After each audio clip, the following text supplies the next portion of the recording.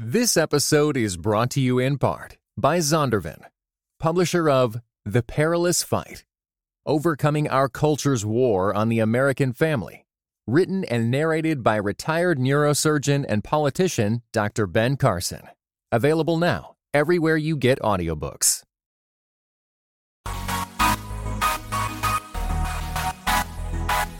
Dynamic voices for a diverse church. This is Pass the Mic.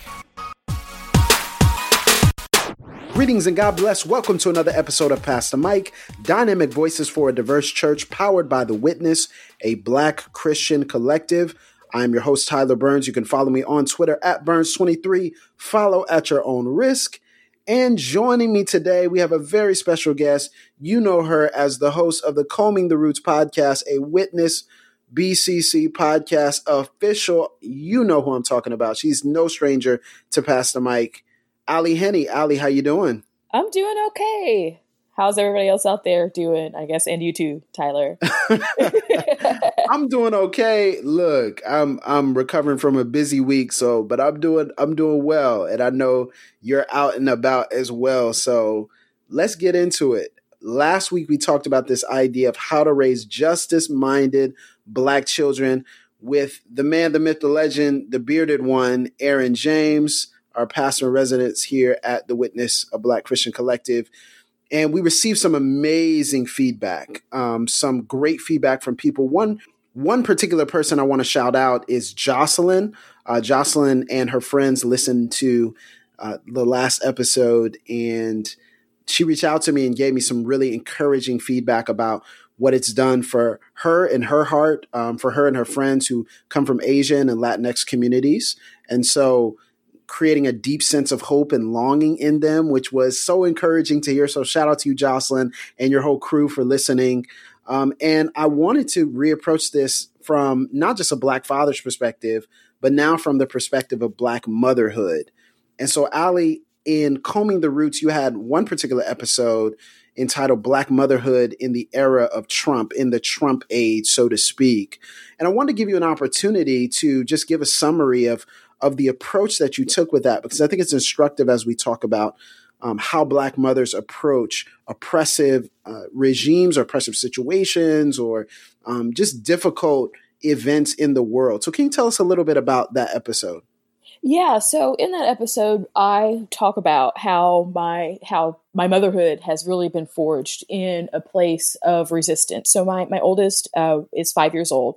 So she was an infant whenever Ferguson happened. And so my motherhood, as a mother, I was a foster parent for a little bit before I gave birth to my two children. But my oldest child that I've given birth to, we don't have any foster children in the home or anything like that. But my motherhood was forged in this context of raising a Black child and an infant, even at that point, and watching the world sort of, I say shift, and it's not like there was very much that was different. I've always known that people were racist.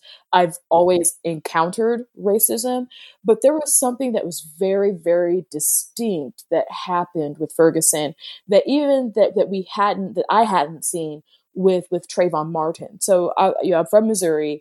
I know a lot of people who are St. Louisians who live around the area, and so the level of just vileness it felt like people were literally just vomiting. White people were literally vomiting up their residual racism. People who were from Missouri but didn't even really live anywhere near that. It's just like it just brought out this visceral nastiness that I knew existed.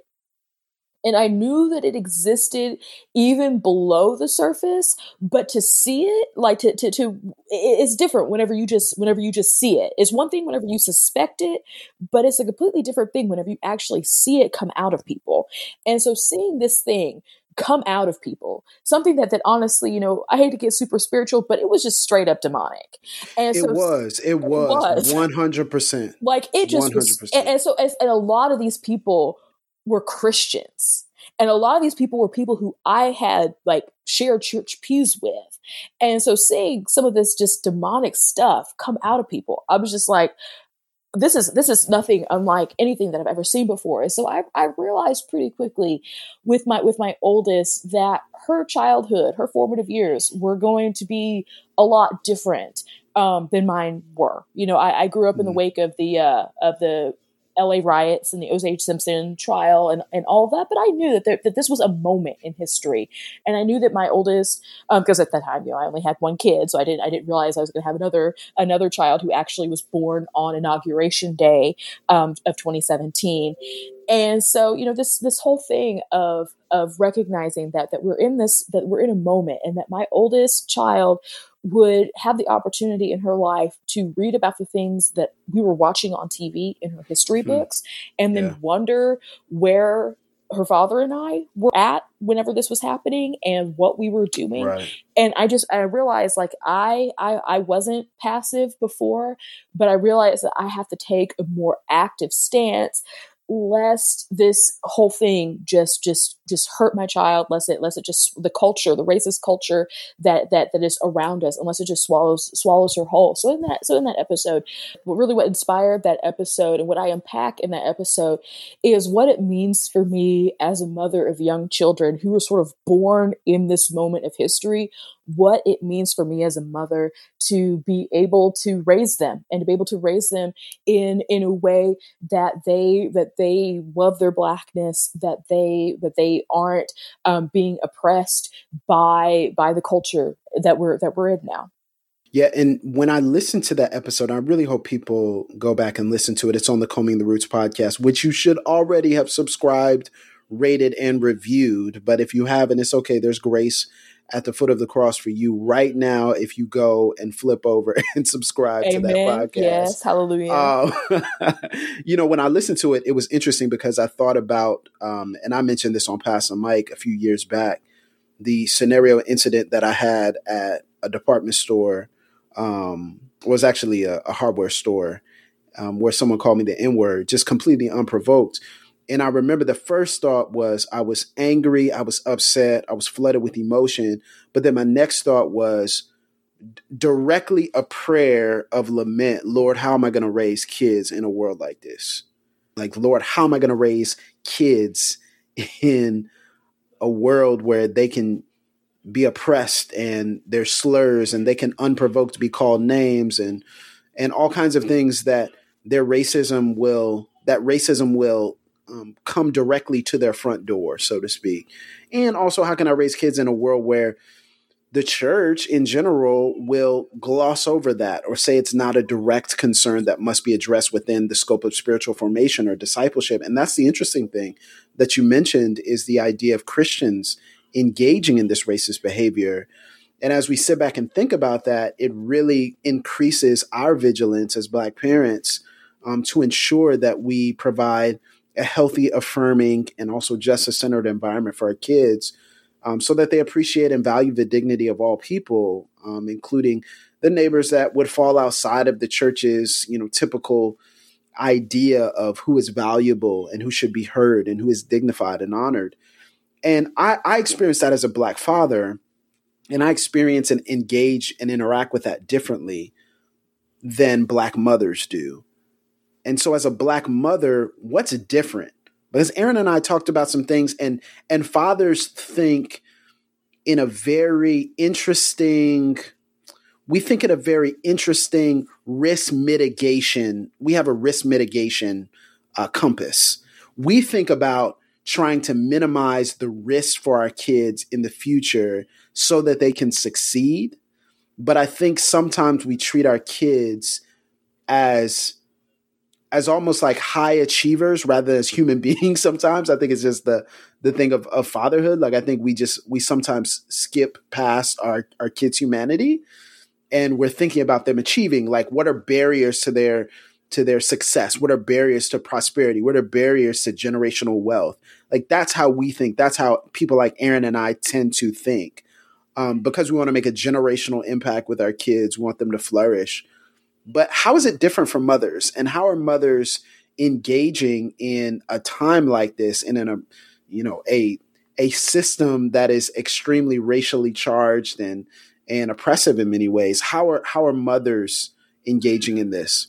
So I think that you kind of hit the nail on the head right there. Is that fathers? I think it definitely is a risk mitigation. It definitely is. If you want to talk about, if we want to say the controversial word of like evolution, I know that word is kind of controversial to some folks, but I think that it really is like this evolutionary thing where it's like men are about kind of protecting the bloodline and kind of making sure that successive generations. That's why men are able to procreate a lot more than women are, and so I think that there's kind of this thing that's built in to men, and there's nothing wrong with it. I think it's the unique way that God has created men, and so I think that it's definitely good that men are thinking of their children in terms of achievement and success, because achievement and success means achievement and success of the continuation of that bloodline. It means a continuation of the family, and I think that that's something that God has placed in you, and I think that that's something that's great. For me as a mother, it's a little bit different. I think that for mothers, we definitely care about success. We definitely think that those things are important, but there's also I think more of a bent towards safety. There's more of a bent toward, it's not that men aren't protectors, but it's almost like the women are more, where men, it's more of kind of a big picture protection. So it's more of a looking at it in terms of the grand scheme of things, what's going to happen, where women are more sort of like right now in the moment. What does this look like? What are the different safety things that could happen? How are things so the risk mitigation, I guess, is more kind of in the moment a little bit. And I think that whenever you even think about this in terms of Black motherhood, I really have a theory that mothers are the ones that impart culture. Mothers are the ones that kind of teach. We're the ones that impart culture. We're the ones who impart some of that the substance of life. And what I mean by that is I'm not to say to you that the fathers don't contribute anything significant to their children, because they absolutely do. But whenever I think of in the Bible, I think of how whenever Paul is writing to Timothy, and he talks about his grandmother and mother and how they imparted the faith to him, and for him not to stray from the faith that they taught him. It wasn't necessarily that Timothy didn't have a father. I'm not sure how much we really know about Timothy. I'm a little bit foggy on my New Testament knowledge right now. I'm in seminary, so I can only hold so many things in my mind right now. Right. So forgive me if I lapse on some things, but I think that principle that mothers typically tend to be the ones who the fathers are definitely teaching about the faith, but there's something in mothers that there's almost this kind of nurturing and forging aspect that in the formation of children that happens. And I don't know if I'm articulating that well, but it's almost like fathers run at a different, it's like we're doing the same things, but fathers run on a different track than mothers do. And so whenever, you start talking about raising justice-minded kids, I think that fathers often kind of think in the same ways that you and Aaron were talking, where you're thinking about the success, and you're thinking about, well, what about building generational wealth? You're thinking about kind of some of those big picture things. Whereas a mother, I'm thinking about, I'm just trying to keep this baby alive today. Yes. So I'm just trying to make sure that whenever we go to school, whenever we go to church, whenever we go wherever it is that we are, that this child is being forged and is being nurtured on today. And so both of those things are needed. And once again, it's not that mothers aren't thinking toward the future, because I definitely think toward my children's future, like their names. I named both of our daughters, and I definitely, their names are significant, and is thinking more toward their future. My oldest name, it means her name means strong helper and justice and righteous. And then and then my youngest, her name means liberator, and then her middle name, she's named after Harriet Tubman. Wow. And so in naming both of those children, I was looking toward the future in naming them. But my day-to-day interaction, my day-to-day cares and concerns for them is really about imparting my culture to them. And so, you know, we're an interracial family. And so my husband is white. And so I see the need even more so to teach my children my culture. And so it's like, my kids can get white culture any place. My kids can go, we live in a city that is like 90 something percent white, I think, or maybe it's maybe like 89% white or whatever, but it's super white.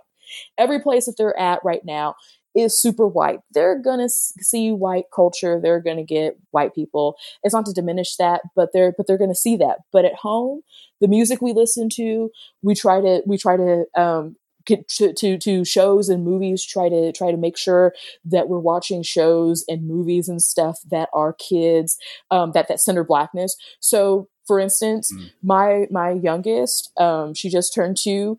She sees Batman and thinks that Batman is Black Panther. So that's so usually a lot of that kids shift though, that's important. Yeah. That shift is important though. Yeah, we plan on showing her. She's really into Spider-Man, but she's only really seen Spider-Man masked. So the first Spider-Man movie that we're going to expose her to is Into the Spider-Verse. Because first of all, because it's a cartoon, and second of all, because the main character is Black. And so, you know, I'm not saying that like everything's just like blackity black in my house, but it's just that we've been very intentional. And so that was something that really spoke to me whenever my daughter got a Batman toy. I think it was from Sonic or something like that. And she's Black Panther. And I'm like, okay, Black Panther. Yeah, she calls him Black Panther. I don't even know. But like my husband got me a big Black Panther poster for my birthday last year, that it's in one of the rooms. It hangs in one of the rooms that they're always playing in and stuff. So I try to keep Blackness front and center. My girls sing Motown. Like they can sing every word to I Heard It From the Grapevine, or Heard It Through the Grapevine. They can sing every word. They know that type of stuff. I really, you know, I know that we're talking about raising justice-minded kids, but you know, my kids are so young. They're 5 and 2. And so for me right now, what that means for me as a mother is imparting my culture to them. Because I've seen in my own life, because my mother was the same way with me. My mother bought me so many Black children's books, and I'm like, Mom, why are you doing this? Like so many books about Harriet Tubman, so many books about the Underground Railroad, so many books about Martin Luther King, so many books just about Black people just doing stuff. And I'm like, why? But now I'm really thankful for that, because now I have those books that I can pass down to my children. But my mom was just really, really super intentional about that, because I grew up in a context that was not the same, but was somewhat similar to what my daughters are growing up in right now. And so I've come out the way that I am. Y'all know how I am a little bit, and if you don't, you better ask somebody. But like, let them know. Let them know. I'll tell you. But yeah, but like that's the battle that I see mothers fighting, is that we live in a world that centers whiteness.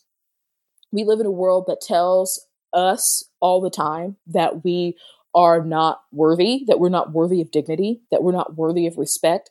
But those messages start very young. It's not like you pop out and come as a fully formed adult and start receiving messages about yourself as a Black person. Those messages start from the time that you're little. I'm not going to get the quote directly, but in The Fire Next Time, James Baldwin actually talks about this. He talks about how Negro children, from the moment they start to breathe in this world, they are confronted with the reality that whiteness is superior and that they're inferior, and that they are worth less. And so that's something that that's not a direct quote. That's a summary of Baldwin, but he talks about that in The Fire Next Time. And so for me as a mother, recognizing that from the moment my Negro child draws breath in the world, that they're taught that whiteness is superior and that Blackness is inferior.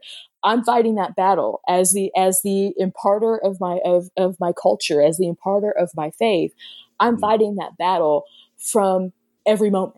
I'm fighting that battle and teaching my kids. And I say fighting the battle, it's not like I'm out here. So, because I think that it could be very easy to be in a place where that energy is very frenetic, where it's a very kind of chaotic energy, where it's a very almost kind of overprotective. Like it could just, for lack want of a better word, it's just, you can do that in really weird energy, and you can do that in a really weird place. And that's not where my motherhood is. That's not, I'm about, like, one of the things that I am really big on is peaceful motherhood, is not, is not strong motherhood. Cause motherhood, I think, can be very fragile. There's some aspects of just from the act of giving birth. It makes your body very, very fragile. And especially if you're somebody like me who's also very sick during the pregnancy. And so I still feel in my body the effects of being bedridden for cumulatively almost 2 years with both of my kids. And so I feel those effects in my body. So you feel that, and it can definitely weigh on your mental state. It weighs on your physical state. It can weigh on your emotional state. But something that I really try to do is to parent out of a place that's peaceful. And I'm not always successful at that. I'm not going to hold myself up as like the epitome of anything, because, like, I'm traveling right now with my children, and my kids, my oldest especially is in a phase. I mean, kids are always in a phase, but my oldest is in a phase right now. And so she we were on a long road trip, and probably about 8 or 9 o'clock last night, she just had it. And so it's dark. She was getting bored, and I'm just like, I need for you to listen, with hand claps and everything. And it's like, I was like, I need for you to listen, hand claps and everything. So, I mean, that wasn't, I mean, I wasn't angry, but it was just like that wasn't quite one of my peaceful moments. I'll say, I wasn't all the peaceful energy in that moment, but I try to, do those things from a place of peace and from a place of rest in the Lord. Like, at the end of the day, I can only do so much to protect my children. Allie can only do, I can only do so much in my strength. And I think that a lot of times, because as mothers, there's a lot of things that we worry about. That, you think, oh my goodness, this kid we're walking with a sucker in their mouth, and they could trip and fall and gouge the stick back in their throat. And like, you think of, maybe I'm the only person who does this. But no, that's me. That's me. I be thinking that all the time. I'm that person in the marriage. I'm like, man, look, don't do this, because you could suck the balloon back into your throat, and then it gets stuck and you can't get it out. And my wife is like, what are you talking about? Like, why are you worried about that? I'm like, but it could happen. Like, it's statistically possible. And so we just keep it away from her. And she's like, you need to live, you need to loosen up. Like, oh, it's going to be okay. Yes. But you're touching on that point, though. Like, we can't, there's only so much we can do, right? There's only so much we can do. I pray, I have, because I have 2 girls, some of my concerns are a little bit different than to be a mother of boys. To be a mother of Black boys right now, I just can't even. My mind can't even go there with the concerns and the fears that you would have for a Black boy. I mean, I always think of Tamir Rice, and I look at him, and I'm just like, that was a baby. Like, they murdered a baby playing with his toy gun in the park. And that's something else that motherhood will do to you too, is like, you realize, like, oh my gosh, these are babies. These are kids. They don't know nothing. And so to be a mother of Black boys right now, I can only speak as a mother of Black girls, but as a mother of a Black boy, I just can't even fathom the fear. And so I don't want to diminish that. And I'll say, well, just be peaceful. But at the end of the day, whenever my oldest is going to kindergarten this year, and so she is going to summer school, kindergarten summer school right now at the public school for the first time. And so, there's even been some things that's happened in that context that I'm just like, the Lord was watching out for my child. The Lord and the Black community were watching out. Yeah. For my child. She got put in the wrong line and they were gonna send her home to like walk home. And we don't live that far from the school. I mean, we live like 900 feet from the school, but they were gonna put her in the walker line. And there was an older Black boy who saw her and brought her back to the school and was like, no, she's not, like, this isn't. And there's way more to the situation that happened. But it was a Black boy. And then there's another Black teacher that was there that helped her to be able to find me and everything. But it's like, I realize that there's so much that is out of my hands. And Yeah. ultimately, like, I have to trust in my Lord that he is going Yes. to protect. And I don't have the requisite theology for the times when I don't have enough theology for what happened to Tamir Rice. Like, I don't have I'm in seminary. I don't have my theology.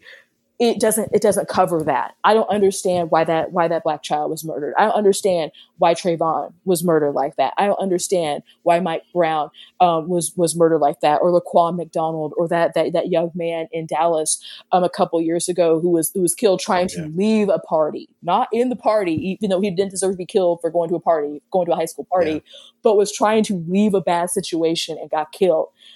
I don't have Jordan Edwards. I couldn't think of his name. Yes.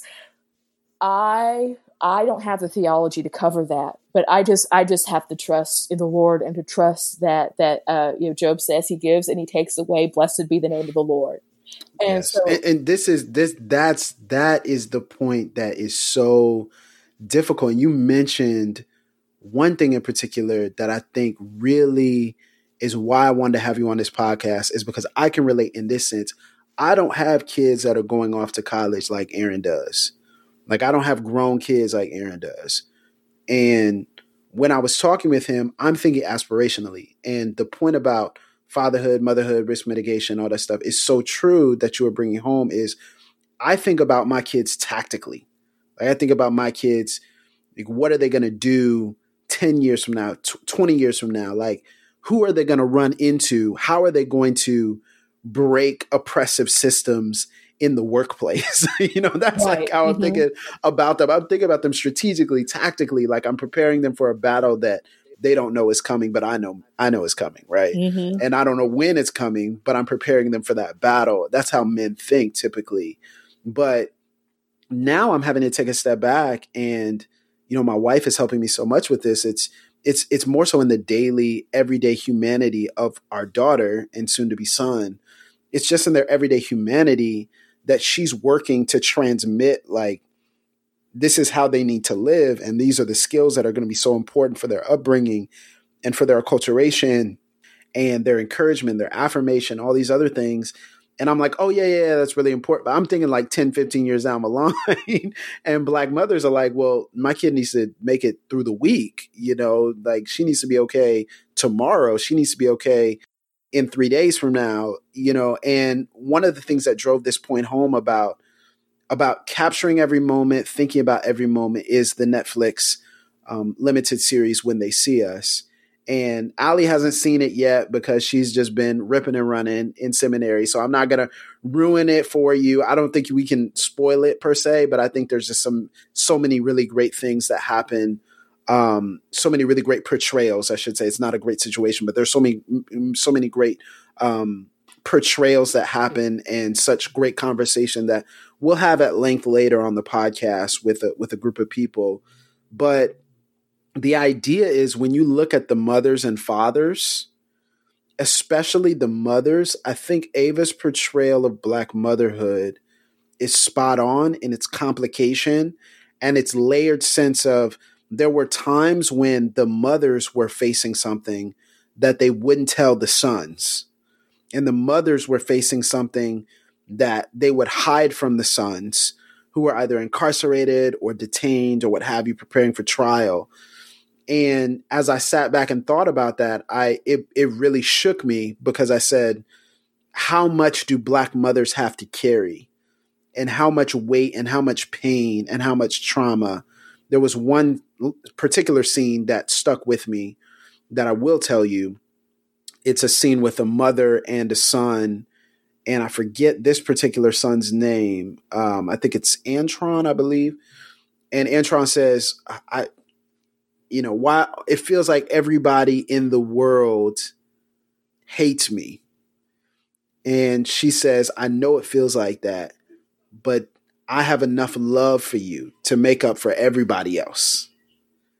And it shook me, but it also made me think the consequences of carrying that for young mothers of young children. Like, is that why we later on face so many health difficulties within the Black community? Is that why? Because it's almost like you have to overcome all the obstacles that they're facing on a daily basis with a supernatural, Christ-centered, God-given love that comes from a place I don't even know where it comes from, right? Yeah. And that's the thing. Like, it was different for me and Aaron. Like, when I sat back and I was like, man, he's sending his daughter off to college, and that's amazing. But at the same time, like, I'm sitting back and I'm saying, my daughter's 17 years from college, and man, like, how do I transmit this on a day-to-day for a toddler? How do I create a healthy environment for, a child that's growing up in a world and doesn't know how to navigate? And I think the culture point you made is so important, because if we submit our kids to white-centered culture only as normative, if we do that, they won't have any capacity to understand justice and dignity. Yes. If that is the only thing that we show, we are limiting their capacity. And I think a lot of people don't realize that. They think, oh, well, you just want to be Black. You want to put your Blackness above your Christianity and all these other very weird critiques that just arise only for Black people and no one else. And so I sit back and I say, well, why do you think that is? I'm seeing that if my kids see that whiteness and white expression, however it is, especially a version of Christianity, is normative, it's the way in which they're supposed to view, they're limiting their capacity to appreciate other image bearers and other contributions. Like, that directly limits what they can do. That directly limits how they can progress in a world and care for their neighbors well, as Christ has commanded us to. Ooh, child. So as we think about that, you're talking about it from the standpoint of someone who was raised and cultured well in Black culture. Some of us, and I'll throw myself in there, got great, well-meaning parents, but it wasn't really Black censored. And there wasn't really that acculturation. And so now I'm trying to learn how to do that, because some of the customs that would naturally be in place in Black households were not absent in my house, but were more so underemphasized, right? So how would you suggest that people who don't have that culture, like, you're talking from a place of, my mother did this really well, and for some of us, we're like, bro, we don't even know where to start. Like, how would you say that environment and that acculturation has to begin for young children? Well, first of all, you said a mouthful in like those 2 minutes that you were talking. You hit so many things that I'm just Go ahead, deal with it. No, deal with it. Deal with it. My mind is like poof, poof. So I'll try to work backward. I'll see if I can work backward with the point. So there is something that I have just in like the last 2 months become aware of. It's a theory. It's called, and I'm probably not even pronouncing this right, but I think it's pronounced négrescence, because it's a French word. But there is a psychologist called whose name is William Cross. He actually wrote a book somewhat on this topic called Shades of Black.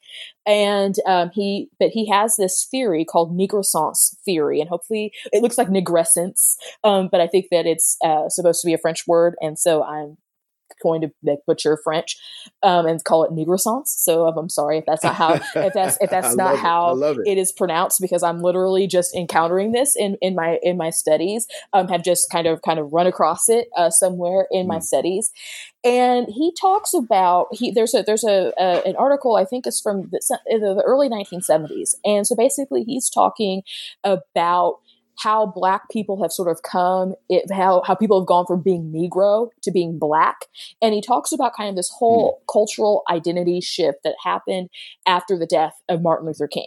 And so he talks about how people became more conscious of their Blackness and how that's looked, and some of the stages of identity development. If you know anything about psychology, if you've taken my undergraduate degree was in psychology, but psychology works a lot on theories. It works a lot on stages of development. Even that's like a whole kind of discipline in psychology. Is kind of understanding humans through understanding stages of development. So Cross goes through these stages of Black identity development. And so he talks about, there's one phase, I think it's like the third phase, where it's called the immersion versus immersion phase. And so that's kind of a phase where people get into it.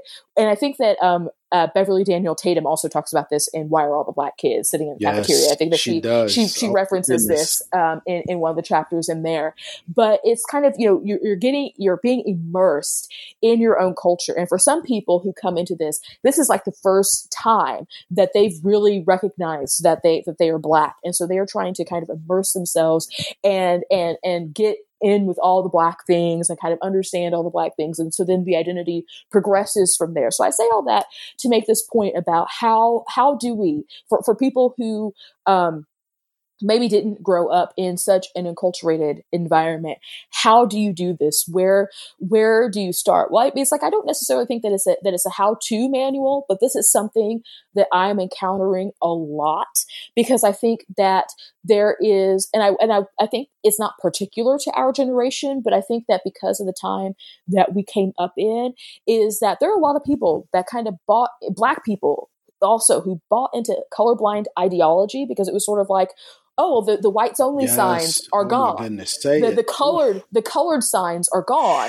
So there's no evidence of racism anymore. And actually, Cross in some of his theory, he kind of talks about some of that and how some people stayed kind of in that Jim Crow era of thought about racism. I've said that before about white people, but it's also true about Black people, how some of us have stayed in this Jim Crow understanding of racism. So we don't even have the cultural tools to be able to see our own oppression. So we don't even have, so we think that whenever somebody calls us articulate and well-spoken, that is a compliment. And so some of us don't have the cultural tools to be able to recognize, ooh, this is something that maybe isn't good, and to follow that. And it's not that people are dumb, but just aren't able to follow some of these things that benefit white people, that make white people not have to think about their racism. It's not that the people aren't smart. It's just that it hasn't been followed to its logical end a lot of times. And so there are people, even in our generation, who have been kind of sold on this colorblind thing. James Cone talks about how, hopefully I don't get in trouble for referencing James Cone. Nah, we good. We good. On this podcast. We good. But we are just fine. We are just fine. Keep going. Yeah, hopefully we don't get Jamar doesn't come and be like, no, burst through the door. We did a whole podcast on him. We ain't got no boogeymen around here. Okay. No boogeymen, no boogie women. We can reference people. Okay. So continue. Yeah. All right. So James Cone, and I believe it's in the Black Theology of Liberation. It might be Black Theology and Black Power, but I'm thinking it's in the Black Theology of Liberation. How he talks about how the road to integration is a one-way street that the Negro must travel alone. That's pretty much a direct quote. I'm terrible at direct quoting things, but I'm pretty sure that's a direct quote. And this whole idea of integration, that somehow, the white man's ice is colder than ours. So we have to, enter into their spaces and be accepted by them. And a lot of people accepted that. Now we can sit here, and I want to be careful about how I say this, because we can sit here in 2019 and say how that didn't work. That mess didn't work. It didn't benefit anybody. But people who were becoming parents in like the 70s, you think the civil rights movement was over basically in 1968, 1969. So people who were becoming parents in the 70s, not even a full decade after the civil rights movement, they had a different outlook. People who were becoming parents in the 80s, 20-something years after the civil rights movement, they had a different outlook. And so it was really an experiment. So I don't say that to detract from our parents and from our aunties and from our older cousins at all. I'm not trying to say that at all. But we realize that don't work. But unfortunately, what's happened is that we have a generation of Black people, some of us, that we didn't have those touch points. We didn't have those tools because we were so set in integrating these spaces. So to bring in, well, how do we help enculturate our children? It's not necessarily that you turn on BET and just leave BET on all the time, or please don't. Or the Bounce Network. I don't know if you've heard of the Bounce Network. Bounce Network is I have.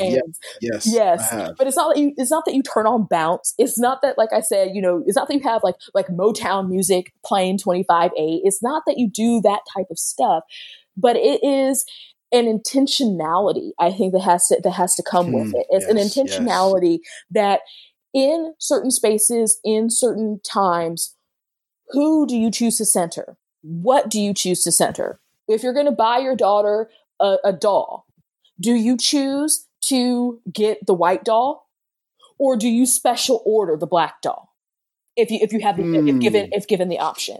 So just a very practical thing. My girls have several babies. My girls have almost, I guess, because they've gotten some dolls and stuff for like for birthdays and stuff like that. So they have a few white dolls, which is fine.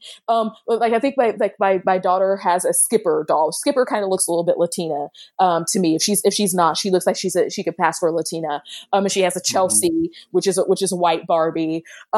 But my daughters also have the black Barbies. They have like all their little babies or little baby alive, whatever, is black. And that was some of that has been family members being aware, even on my husband's side of the family, being aware and getting them dolls that represent them. So my girls have a rainbow of dolls, but most of the dolls that they have are black and brown dolls. It's, I made sure like we kind of slip Motown Magic on Netflix into their little rotation. It's like, oh, hey, watch this thing. But I think my husband even did that. It was like, oh, look at this Motown. Okay, hey, how about you watch this? And they love it. They call it ABC because they don't understand Motown. So they call it ABC because that's the theme. The theme song of it is ABC by the Jackson 5. And so they absolutely love it. They live for that show. But it's making those kind of conscious choices about we have several Christian radio stations in my town, but we don't listen to the Christian radio station. I turn on, whenever I'm in the car and I have my phone, I turn on a gospel station on my Amazon Music, and that's what we play, and that's what we have, and that's what we have playing in the house. So they're still getting the word. They're still hearing Jesus music, and we don't listen. I mean, like I said, my girls also listen to Motown. It's a little bit whatever, but then that's to say, we're not just like exclusive. Like, oh my goodness, we can't because I really like 90s alternative rock music. That's my stuff. Right. Like that's my stuff. That's part of who I am. Both my parents had very eclectic music tastes, and so I grew up with a lot of different types of music around my house. So I share that stuff with them too, but it's framed in the context of normalizing, like, this is who we are as Black people, because there's more than one way to be Black. And it's not just like, here, let's take the stereotypes of Blackness. So we don't have to eat fried chicken and collard greens and cornbread every night in order to embody our Blackness. You don't want to be a caricature. You don't have to be a caricature. Embody, like, if you're Black, you are already embodying Blackness. And so I think that it's really important that, we don't sit and caricature our culture and think, well, I'm not really authentically Black but it's more about your posture of how you're parenting and what you're choosing to center and what you're choosing to lift up and to care about. And for me, I'm big on culture, and I don't mean necessarily like the things that are typically Black culture, but just big on teaching your children, this is why we do things. This is where this comes from. This is who you are. So, the last thing that I'll say on that is that this past week, my oldest got to participate in something called the Black History Summer Academy. And it's something that in my city, it's been going on for the better part of 20 years. I think they took a little bit of a break for a while, but it's been going on for the better part of 20 years. And at this summer academy, they learned about their history. They learned about not just Black history, but they also learned about some of the Black history this year in the city that we live in. And they have like a rite of passage ceremony at the end for the high school girls who graduated this past school year. And they do this whole kind of thing. It's like kind of this whole like Pan-African celebration that happens. Wow. And the girls walk out all in white. It's very interesting. They have like little boys playing drums. It's a really is super long. It was like a 2-hour long, just the ceremony was 2 hours long. But we were at this thing for like 4 hours at this ceremony because we ate, and then there was like a little store that the kids who had gone through the academy, they had made little things to put on. But that was a moment where my daughter, because we're in such a white context, where she was with probably the most Black people that she had been with in a really long time. I mean, the most Black people that she would ever remember being around, for sure. And she was looking around and she's like, everybody here is Black. There's so many Black people here. Wow. And so like there were so many people who were there who looked like her. And it was something that was phenomenal and tremendous for her, because she was seeing, because there's Black kids at her school, and her kindergarten school is fairly diverse for our area, but she was able to see where it was mostly Black people who were there. And that was something that it was just putting her in that space. That space was about learning about history and culture, but it was just putting her in that space. And so if you're somebody that you don't attend a Black church, I suggest like visiting Black churches. We do that. My family will do that on a Sunday. We'll go to a Black church and worship there. If and when we're able to do it, like we'll probably visit a Black church next week while we're traveling. And so it's being really intentional to put your child in spaces. But then also for you as a parent, you have to get in touch with your Blackness and get in touch with who you are. And it doesn't have to be performative or caricature or anything like that. But I think it's so important, because I've run into so many folks who they are having their own racial awakening, own coming into identity. And so I think that we have to work through that too. And so I've said a whole lot, but that's the thing. Yeah, that's really helpful. It's funny that you mentioned that as you talk about recognition, like your daughter recognizing, everyone here is Black.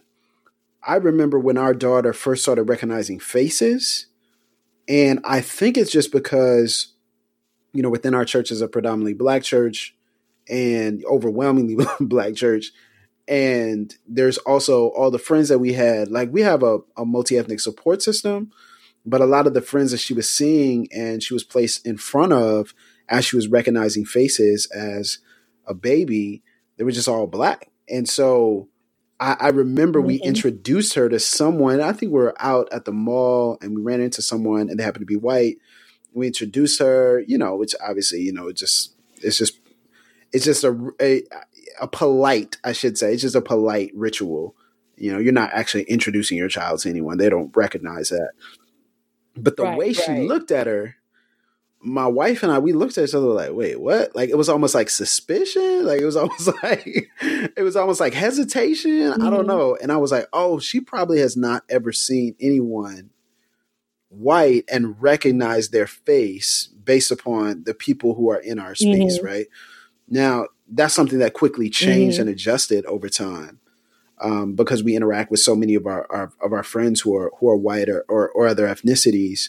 But I think the intentionality was, what would it look like?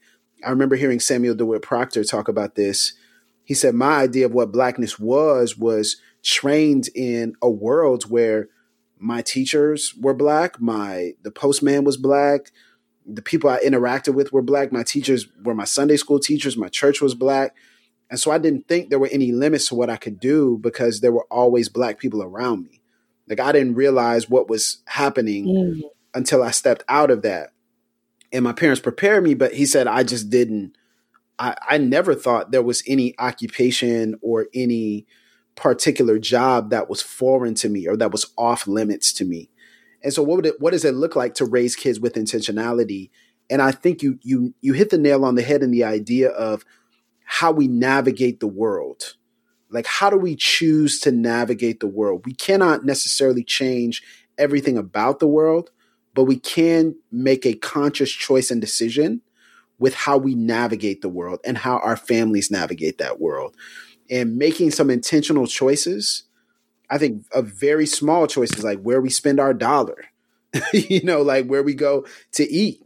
You know what I'm saying? Like, when I see local owned or when I see Black owned, like, I'm actually saying, well, I actually want to bring my family here. not because I don't eat at, that's the only restaurants they eat at, but because they actually need to see a transition where they're not just seeing people interact with them on Sunday morning in a service context, and they're not just seeing people interact with them on special events who look like them, but also they're seeing us actually purchase from them so that there's no suspicion as they grow older and say, oh, I thought, you know, a restaurant or servers are supposed to be white because those are nice restaurants, quote unquote. Right. Just a lot of the little things, how we choose to navigate that space. It means so much. Now, one final question here as we talk about it theologically, because that's just something that we're deep in as people who pastor, but beyond that, as also believers in Jesus, trying to raise our kids in the fear and the knowledge of the Lord. How does this interact with theology, and how does this interact with our faith? Because there's already the challenge of introducing a very complex, it's simple, but also a very complex theological, you know, reasoning to our kids as they navigate the world. But then there's also how Christianity has been drenched in whiteness and white culture, and even westernized culture as well, individualism. How do we navigate this theologically in your view? Yeah. So, wow, that is that is like almost its own podcast in and of it. Yeah. Just cliff notes. We know that's that's almost its own podcast in and of itself. But ultimately, you know, I think that going back to the image of God, bringing it back to who we are, that every person is an image bearer, that every person is deserving of dignity and is deserving of worth because we are made in his image. I think that's the primary thing, is an understanding and teaching our children that they are fearfully and wonderfully made, and that they are made in the image of God. I think that tamps down. It doesn't necessarily completely erases it. It doesn't necessarily completely prevent it, but I think that it's something that we are giving our kids the tools to be able to deal with the forces of white supremacy that want to that wants to create self-hatred in our children. And so I think that, you know, for our children to understand that their dark skin or their light skin, their olive colored skin or their brown skin, or their hair that is really kinky, tight, coiled hair, or their hair that might be looser curls or waves, that their thick lips, that their broad noses, that those things were created in the image of God. So I think that is a starting point for Amen. us. And I think that so just the idea of loving yourself and loving who you are and knowing who you are in Christ. I think that is really good. That's a really good starting point. And so then in realizing who you are in Christ, you automatically start to love your Blackness, because you see your Blackness as something that is part of you and something that God created and said was good, rather than something that has to be mitigated or navigated around. Because that is what that's what white theology, that's what white theological culture, that's how we've been treated. Is that you know, they talk about W.B. Du Bois and different people kind of around you, the Reconstruction and post-Reconstruction era. There was this idea of the Negro problem, and the Negro problem wasn't just Black people, but it was that we had dark skin, we had Negro blood, we were of the Negro race, and so that theology has been that it was theology, but it wasn't necessarily articulated in that way. But this idea that Blackness is something that has to be navigated around, and we see this even in some of the circles that we run in, where it's like you're a theologian, but you're also Black. And so, you know, you have to do theology in a certain way that shows that you're okay, that shows that or you need to be policed. Yeah, you need to be policed. You need to show that you have all of your bona fides. So, you know, don't quote Cone, don't quote Hopkins, don't quote Williams, don't quote some of these. Yeah, J.D. Yes, Roberts. don't quote some of these people. Or if you're going to quote them, because if you're going to quote them, you also need to make sure that you throw in some Moltmann and some Barth, and depending on what circle you're in, maybe some Paul Tillich, but not a whole lot. Like Calvin, Luther, you know, let's make sure, you know, Augustine, even though, you know, he was African, but we claim him as a white man. Even though he's from Africa, from North Africa, but we're gonna claim him as a white man. Like make sure that you're staying within the path, within the predetermined sphere. So we see that even in some of our walks. And so I think that for us, when we love our Blackness, when we realize I'm Black, God created me as Black, this is who I am, and we see it as something that is important and vital, and it informs who we are, rather than something that we have to kind of be ashamed of and have to kind of hide and have to see it as something to work around. I think that is really theologically where a lot of what we've said, even in this podcast, can be summed up in that. Wow. Well, that's a perfect place to wrap the podcast up. Ali, thank you so much for joining us. I hope everybody is locked into Combing the Roots, subscribed, rated, and reviewed, and that you keep up with every episode, because this is the type of wisdom and insight that you receive from her on a regular basis. Ali, thank you again so much for being on the road and still tuning in and giving us that fire on Pass the Mic. We appreciate you.